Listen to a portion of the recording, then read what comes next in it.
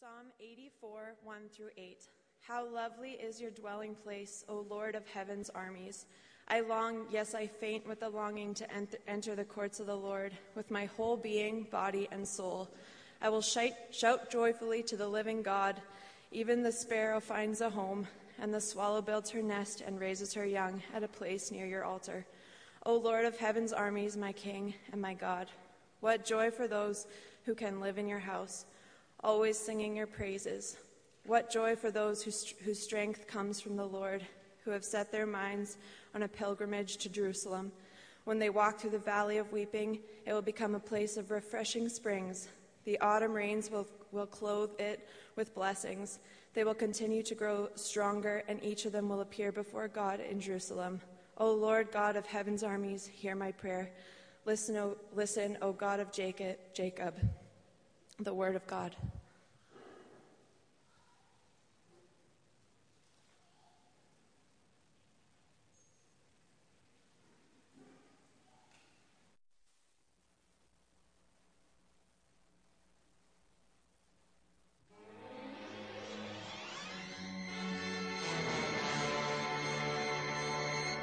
My prayer life is vibrant and it's active daily.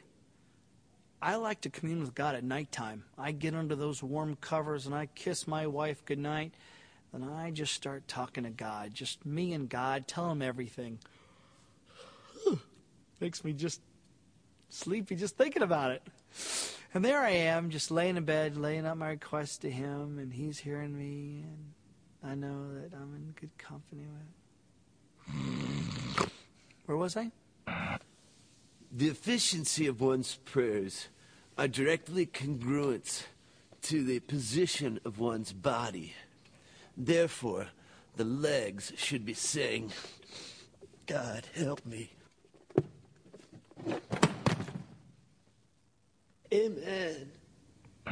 There are times that me and God do not talk, and that is not God's fault. That is mine. I just get so busy. And so when I do end up talking to God, I really just try to impress him, give him a show, just to show him how much I love him.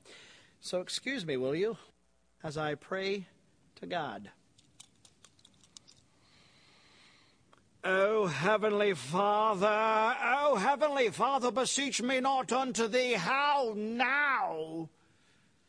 Brown cow, oh, thy soul is so dry, and if I can just catch a morsel of who you are, so verily, merrily, down the stream. God, I just want to be used by you. God, I want to be salt and light, salt and sight and love and peppers and oregano and pepperoni and black olives and those little bit. When I like to get my prayer on, there's some things I keep in mind. I think it's totally awesome that God is like Santa Claus, and he wants to give you the things that you want. Therefore, you need to keep lists of things. My list currently has 745 prayer requests on them. So then when I go to the Lord in prayer, it looks a little something like this. I'll just pray real quick. Let's see. The uno thing on my list is my mom, and so I'll pray for her now. Dear Heavenly Father, I lift up this sweet salt-of-the-earth lady that you have blessed me with to be my mother. And I tell you thank you. And although I know that I'm called to respect her, and I give her all due respect, there's also an issue of something she truly needs, and that is to stop yapping. Lord, she yaps, and she doesn't know how to stop yapping. So could you please make her mute just for a day? Nothing permanent. Don't hurt her. I love her. Just mute her. Take your big God remote and push mute on her channel. That would be great. Henceforth, I would go on and pray all 746 things.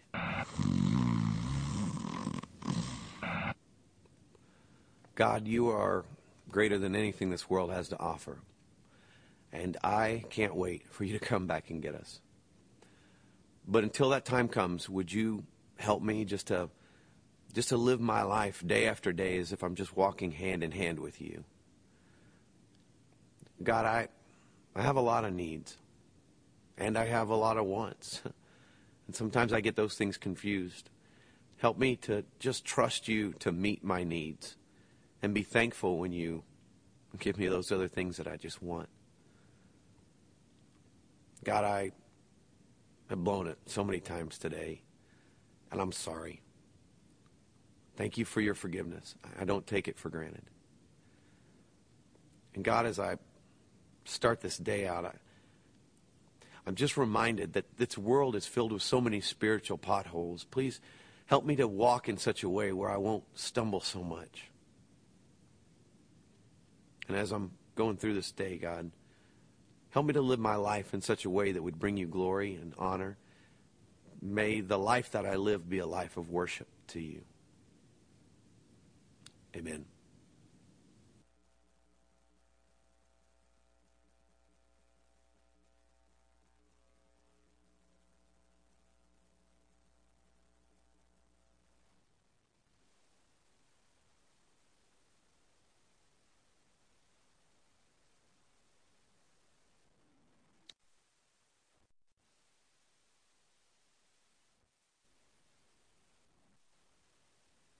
Mic check, 1, 2.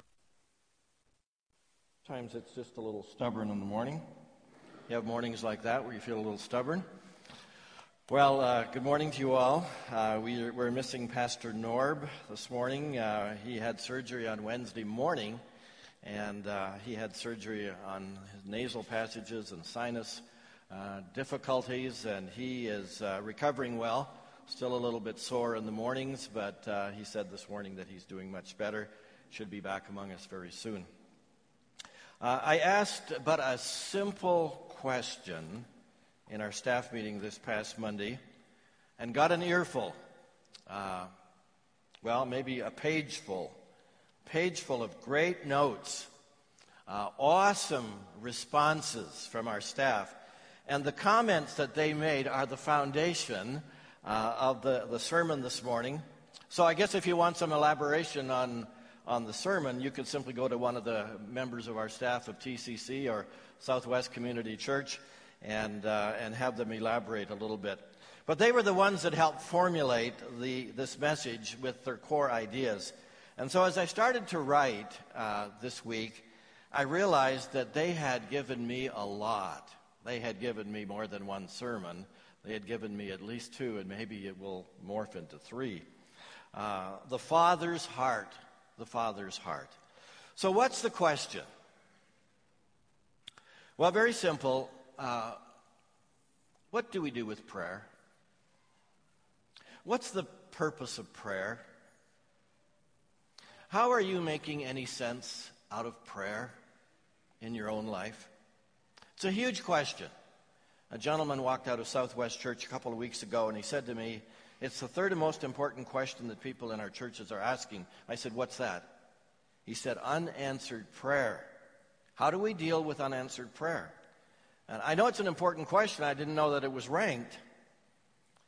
It is a common question that we all struggle with from time to time, although that's not my question this morning precisely.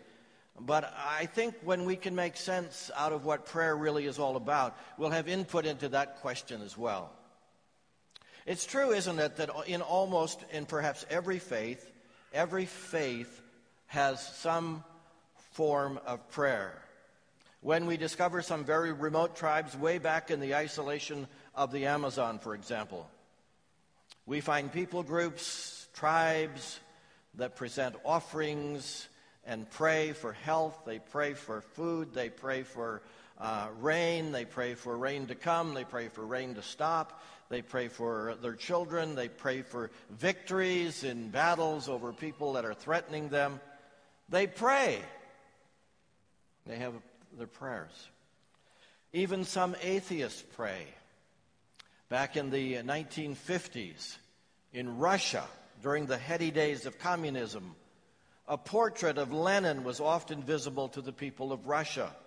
And the newspaper Pravda ran this advice to its readers. And you would see this sign on various corners. If you meet with difficulties in your work or suddenly doubt your abilities, think of him, of Stalin, and you'll find the confidence you need. If you feel tired in an hour when you should not, think of him, of Stalin, and your work will go well. If you're seeking a correct decision, think of him, of Stalin, and you will find that decision. Kind of feels like prayer, doesn't it? Prayer is universal because it speaks to some basic human needs. We pray. Why? Because at times we just want to shout out our gratitude for some beautiful thing in our lives. Oh, God, that's awesome. It really was a prayer. It's a prayer. You're awesome. Oh, God, thank you so much. It's a prayer. We pray because we feel overwhelmed. We pray because we feel overpowered. We feel small and helpless and afraid. And we say, Lord, help me. Oh, Lord, we're driving. Lord, help me. We pray for forgiveness. We pray for a new start. We pray for strength. We pray for assurance that we're not alone. Prayer is universal because it speaks to a need inside all of us. It speaks to a basic human need. Thomas Merton put it so well. Prayer is an expression of who we are. We are a living incompleteness. We are a gap. We are an emptiness that calls for fulfillment. In prayer, we break silence. We start to utter some things that may be very deep within us. And if we're not too desperate in our prayer lives and we just know we need to pray, sometimes we just pray some rote words because we just really think we ought to say something. I prayed. There are some great prayers in history. George Mueller is one of those. He began each day with several hours of prayer asking God to meet the physical needs of his orphanage. He didn't have all the physical supplies. He didn't know where it was coming, and he really trusted God to meet all of those physical needs. Charles Simeon rose at 4 o'clock in the morning to begin his 4-hour daily prayer schedule. Susanna Wesley, a busy mother with no privacy, would sit in a rocking chair with an apron over her head, praying for Charles and John and the rest of the brood. I hate somewhat even to cite these examples because they make us all look bad. Because I don't pray like that. But there have been some awesome prayers in history. Philip Yancey wrote a book. It's in my library. And I was going to say, as I was thinking about this, he wrote a book a couple years ago, and then I looked. Do you know how time flies on you? It was actually 11 years ago he wrote an awesome book on prayer. And he interviewed a bunch of people like us on the subject of prayer. And he would ask, is prayer important to you? Oh, yes, of course. How often do you pray? Every day. Approximately how long? 5 minutes? Maybe even 7 minutes. Do you find prayer satisfying? Never. Not really. Do you sense the presence of God when you pray? Occasionally, not often. He said, many of those I talked to experienced prayer more as a burden than as a pleasure. They regarded it as important, even paramount, and felt guilty about their failure, blaming themselves. I love the honesty of this dear author. If you get a moment to read that book, Prayer by Philip Yancey, it's a great read. Here's what I relate to. He comments, I write about prayer as a pilgrim, not as an expert. I have the same questions that occur to almost everyone at this point. Is God listening? Why would God care about me? If God knows everything, then what's the point of prayer? Why do answers to prayer seem so inconsistent? Does a person with many praying friends stand a better chance of physical healing than one who has cancer but with a few friends praying for him or her?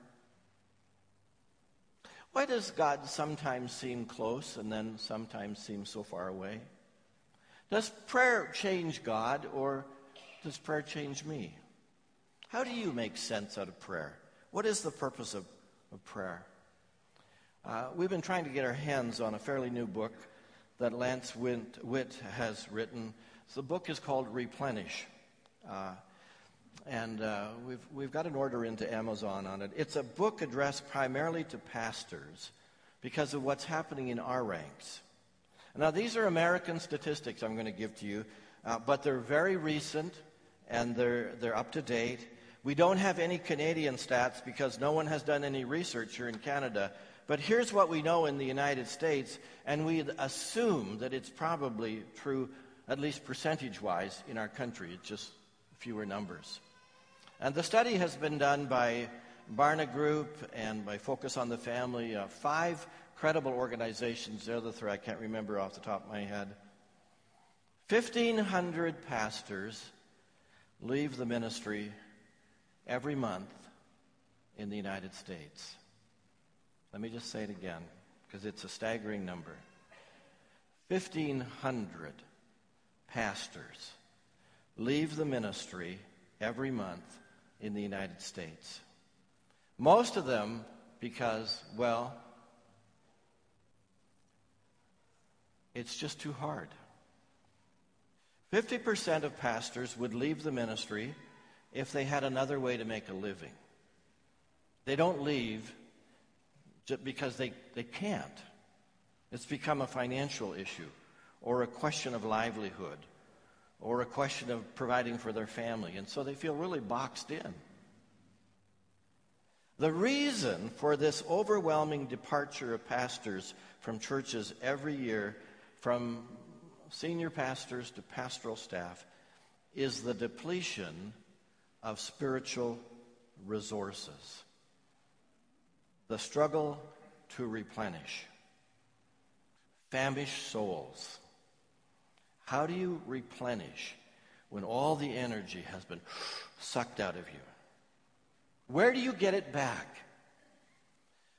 And so we asked the question in staff meeting, what are the symptoms of a life that is in deep need of being replenished? And it would be fun just to have you respond. What are the clouds that form when you are depleted on the inside?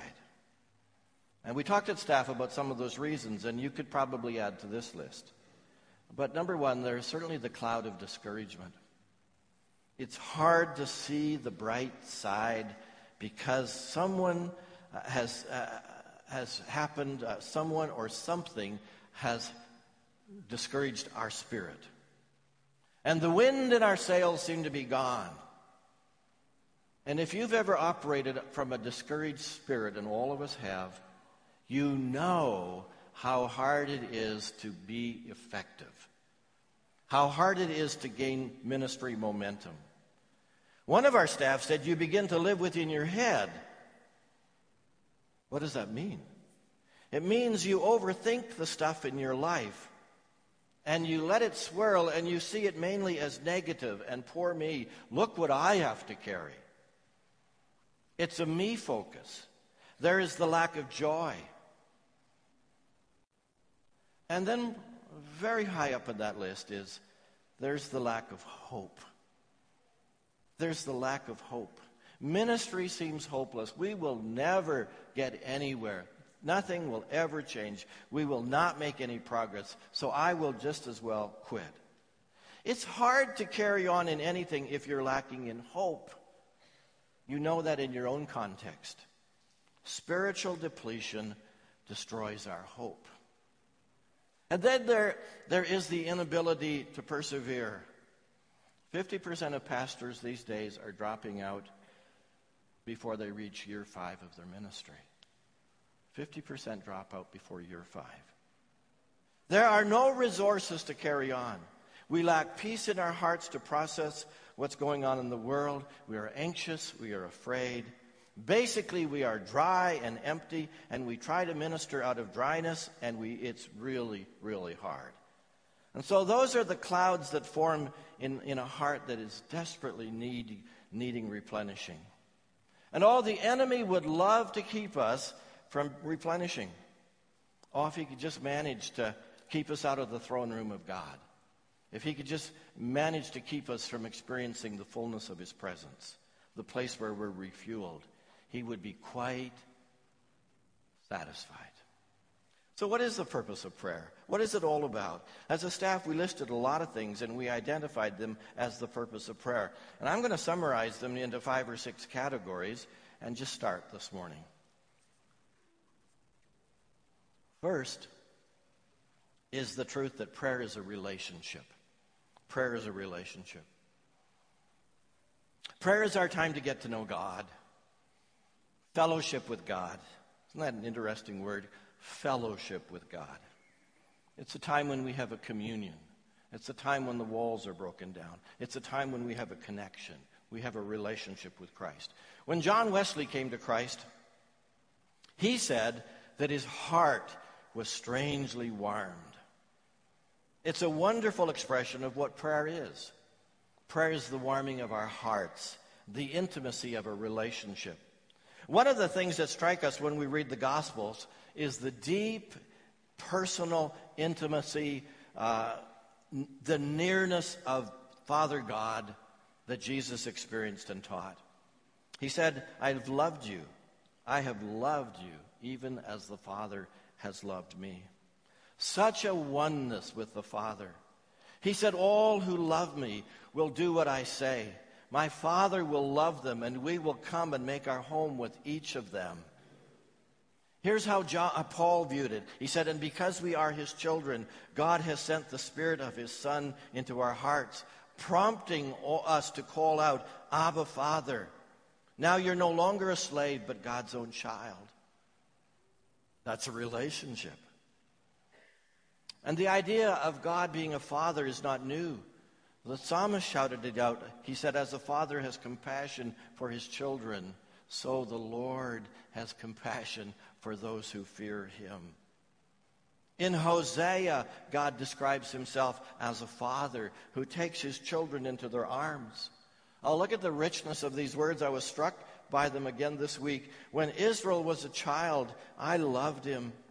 And I called my son out of Egypt. But the more I called to him, the farther he moved from me. I myself taught Israel how to walk, leading him along by the hand. But he doesn't know or even care that it was I who took care of him. I led Israel along with my ropes of kindness and love. I lifted the yoke from his neck, and I myself stooped to feed him. I stooped to feed him. Do you see his longing for a relationship with us? And that's the purpose of prayer. That kind of personal relationship that we can develop with our Father. He's a father to us.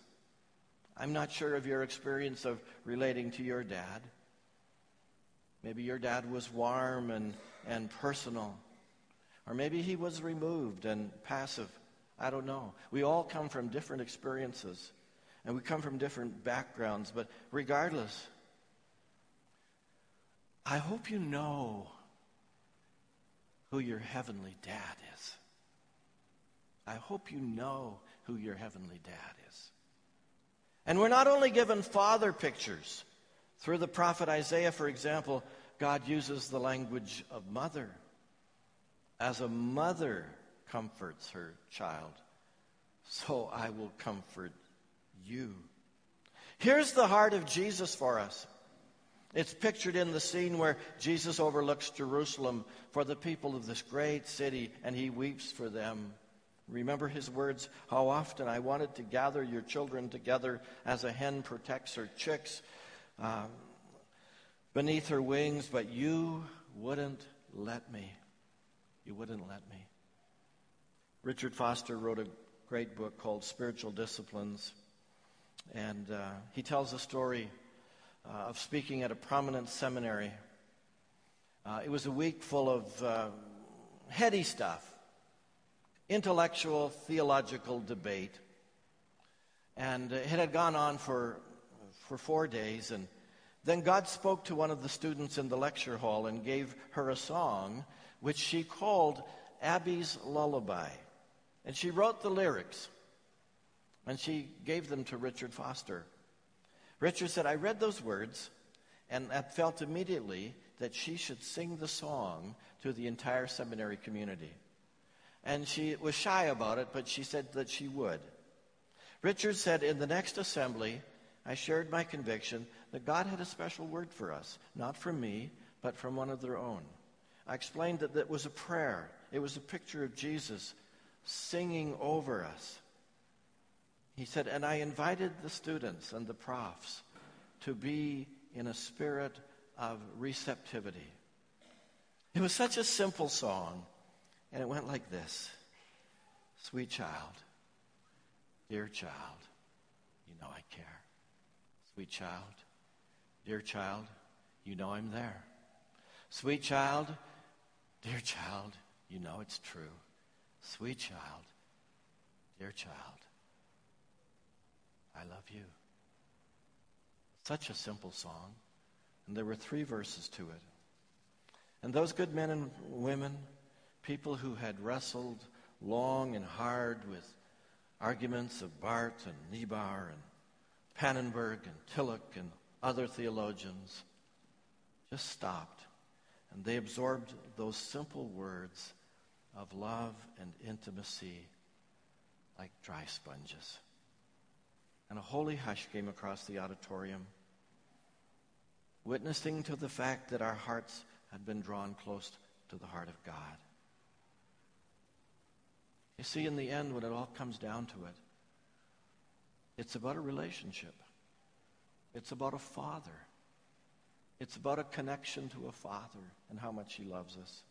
And in the midst of the busyness and the confusion and messiness of our world, in the midst of a complex world, where people in this congregation are moving and growing in areas that are complex, and the rest of us would say, what do you do? And then they would explain to us, and we still wouldn't really get what they do. It's a complex world, but after all is said and done, we're brought back to simplicity. We're brought back to intimacy. We're brought back to what prayer is all about. A sense of the presence of God, a relationship, an understanding that we have a Father who dearly loves us. And that's the purpose of prayer, to have those rich times of intimacy. What's the purpose of prayer? A relationship, a friendship, a fellowship, a communion with God through Jesus Christ. The second purpose of prayer could be summed up in the word partnership. Prayer is the great privilege that God gives to us to accomplish the things that God wants us to do. I'll say it again because it's a mouthful and almost too stunning to be true. But it is true that prayer is that great privilege that God gives to us to accomplish the things that God wants to do. It's pretty incredible that history is the story of God giving away power. He gave us power. He gave us the gift of free choice. And God partnered with a lot of people as we read the Bible. I mean, just about everyone God picked to lead a new venture. Adam, Abraham, Moses, David. Proved somewhat disappointing. But in spite of that, God has never abandoned his partnership plan. He's still partnering today. And he's partnering with you. He's partnering with me. He's partnering with all of us. He's partnering with individuals. He's partnering with Terwilliger Community Church to do what he wants to do in this community. He's partnering now with Southwest Community Church to do what he wants to do in those 5 communities of Windermere. Jesus said he would send the Holy Spirit to us, to guide us, to teach us, to partner with us, to do the work of the kingdom. The Holy Spirit is our counselor. We have counselors among us this morning. We know how counselors work. Not by giving orders and imposing changes through external force.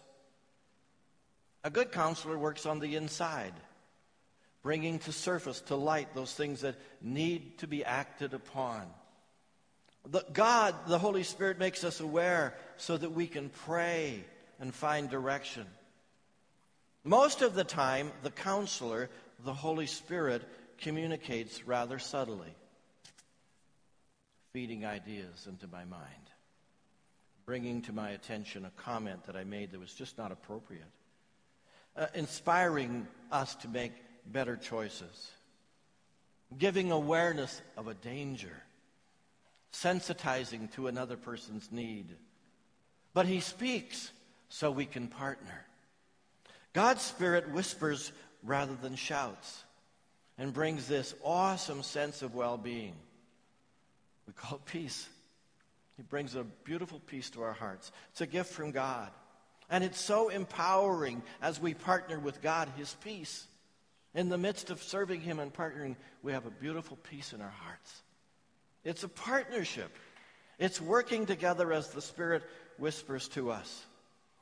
A father spent a day of hard labor installing stone steps in his backyard.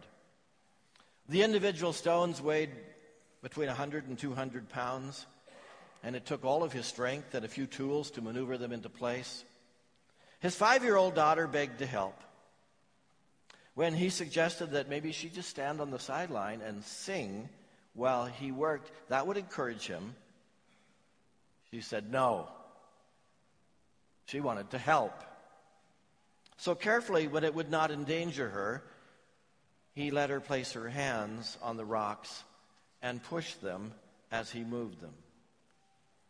The dad admitted later that his daughter's assistance actually complicated the task. He could have built the steps in less time without her help. At the end of the day, though, he not only had new steps, but he had a daughter bursting with pride and a sense of accomplishment. Me and Dad made steps, she announced at dinner that night. And he would be the first to agree. Sure, God could do it without us. Of course he could. He could do whatever he wants. But he chooses to partner with us. And we get to say at the end of the day, at the end of our life, me and God, we work together. We did kingdom work. What an awesome privilege. Listen to the whispers of the Spirit. Read the Word. Hear what God is saying to you and help God push those stones into place for the work of the kingdom, for the glory of his name, because he wants you to be part of it. Jesus said, I will build my church, and the gates of hell will not prevail against it. And he will use you to push against those gates. And Jesus has built his church over the centuries of time. I know, there's been many embarrassing setbacks. But new territory has been gained. Some of the chapters of church history must bring pain to the heart of the Father. But yet the church has moved forward. And we move forward in partnership. We move forward, all of us, very much needed to make a difference in the world. Paul, when he writes in 1 Corinthians 12, put it quite clearly. The head cannot say to the foot, I don't need you.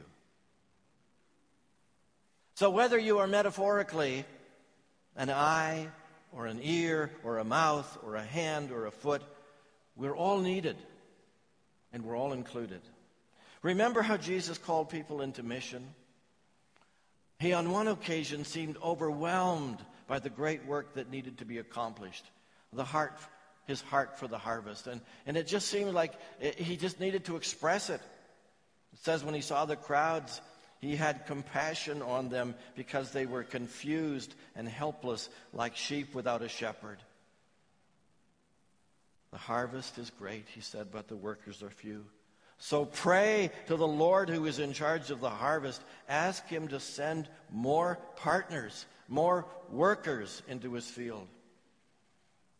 What a high calling that God desires to partner with us for the task of taking the good news to the world. Amen?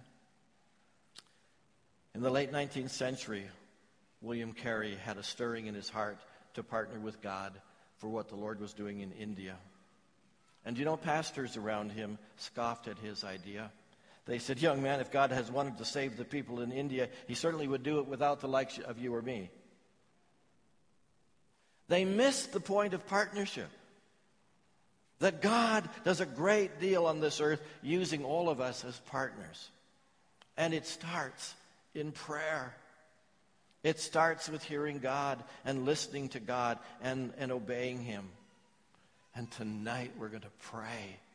We're going to pray at our prayer summit. Thank you for responding. We've had a wonderful response for supper and baptism and the prayer summit this evening. We could say that God doesn't need us to reach our community with his love. Oh, just let God do it. Let him take care of it. No, God wants us to partner with him. God wants to use us. God wants to speak stuff into our hearts and minds and say, you go do this, you go do that. Here, I'll tell you specifically what to do. We don't have to do it alone, and God doesn't do it alone. We do it together. He wants us to look over our community like he looked over his community. And feel the compassion. Let the tears flow. And say, Father, would you help me to partner, to accomplish what you want to do? It begins in prayer. And the third purpose for prayer is what we would call alignment. It's easy to lose perspective as you journey through this life. Prayer calls you back to your identity, who you really are. Sometimes when we're depleted of our resources, we are dry and empty. We feel like we can do nothing. We have nothing to contribute. We best just go away. We best just run away and hide from this crazy life that we're involved in. That's what discouragement does. And then sometimes when we're doing well, we have the impression that nothing could stop us. We are unstoppable, we are invincible, and we would think everyone would be privileged to be around us. Oh, but prayer aligns us. It aligns us when we're too hard on ourselves and when we're filled with pride. We can grab hold of what the psalmist is saying, when I look at the night sky and see the work of your fingers, the moon and the stars you set in place.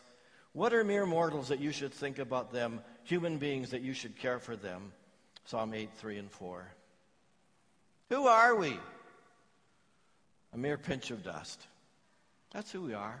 A whole bunch of us, 7 billion people spread across this planet in a universe that is so large that we can't even discover it. We can't build the telescopes to see anywhere to the end of it. It goes on infinitely. And here I am in this huge universe. And who am I and what do? I cut the grass yesterday. What is that? What is that? So vastly minimal in comparison to the fact that there is a Milky Way that is so huge that we can't find all the stars. And there are 100 billion other galaxies just like it. It's beyond us. And we say, Lord, who am I? Prayer helps us to see who we are, that we're absolutely dependent. My life, who I am, is insignificant in contrast to this great creation, but yet so important to the heart of God. So prayer helps correct myopia. Myopia is called nearsightedness. People have difficulty seeing distant objects, but can see objects that are near much more clearly. Prayer corrects myopia, this inability to see past ourselves, to see how God might view who we are and how he wants to use us. Sometimes I get out of perspective. Sometimes I think God should serve me. Oh, God, you better do this for me. You better do that for me. God, you should serve me. And actually, he has called me to serve him. And when I come to God in prayer, he realigns my perspective. He changes my heart. He changes my attitude. That's the purpose of prayer.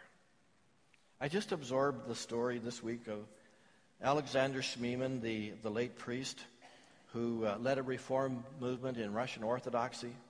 He tells of a time when he was traveling on a subway in Paris, France, with his fiancée. They were young. They were in love. They were in their early 20s.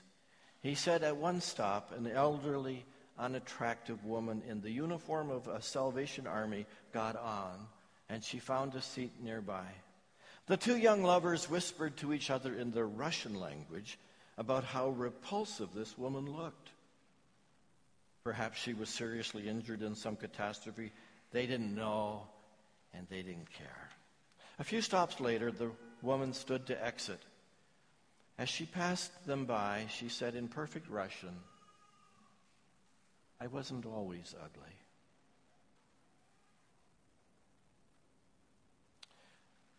He said that woman was an angel of God.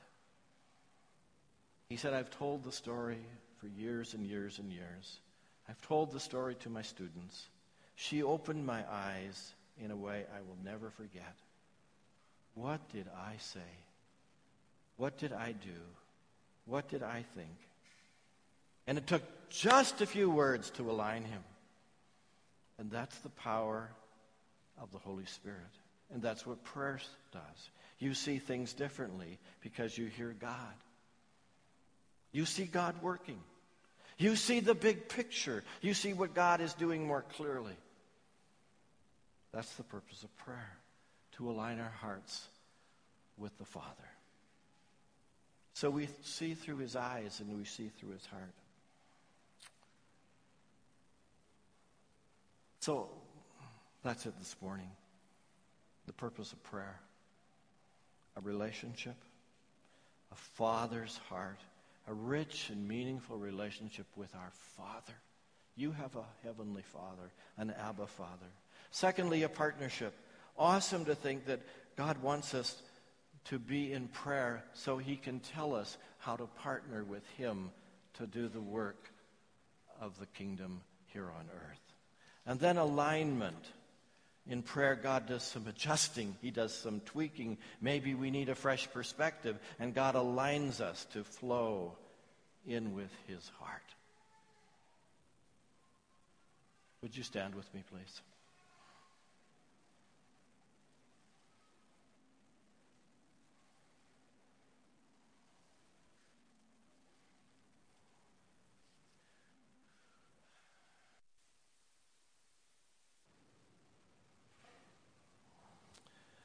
In a moment of quietness, what would you like to say to your Father this morning? What would you like to say to your Father? What did he say to you today? Would you say, "Lord, tell me what you want me to do"? What response? What steps does he want you to take? Lord, I'm willing.